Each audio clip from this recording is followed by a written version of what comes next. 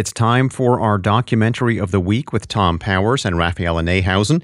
They are the co-founders of the Doc NYC Festival and the Pure Nonfiction Podcast. Tom has this week's pick.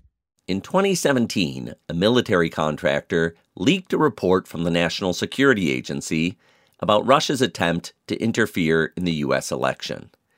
In the documentary Reality Winner, she remembers that year when Republicans and Democrats were arguing over the validity of Donald Trump's election. So neither side was telling the right story, and neither side was addressing the other side's concerns. I thought that when people saw the truth, they would stop arguing, and they would move forward. Reality Winner, that's her birth name, spent 4 years in prison for leaking this single document.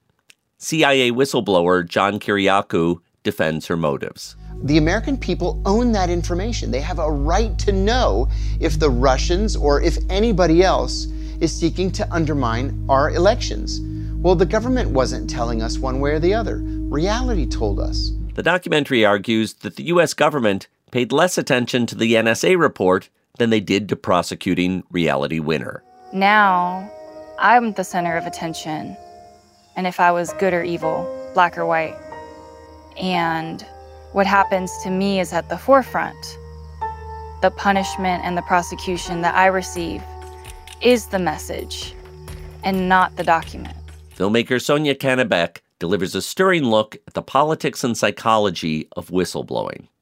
Reality Winner is now playing at New York's IFC Center. For more information, visit wnyc.org/docs.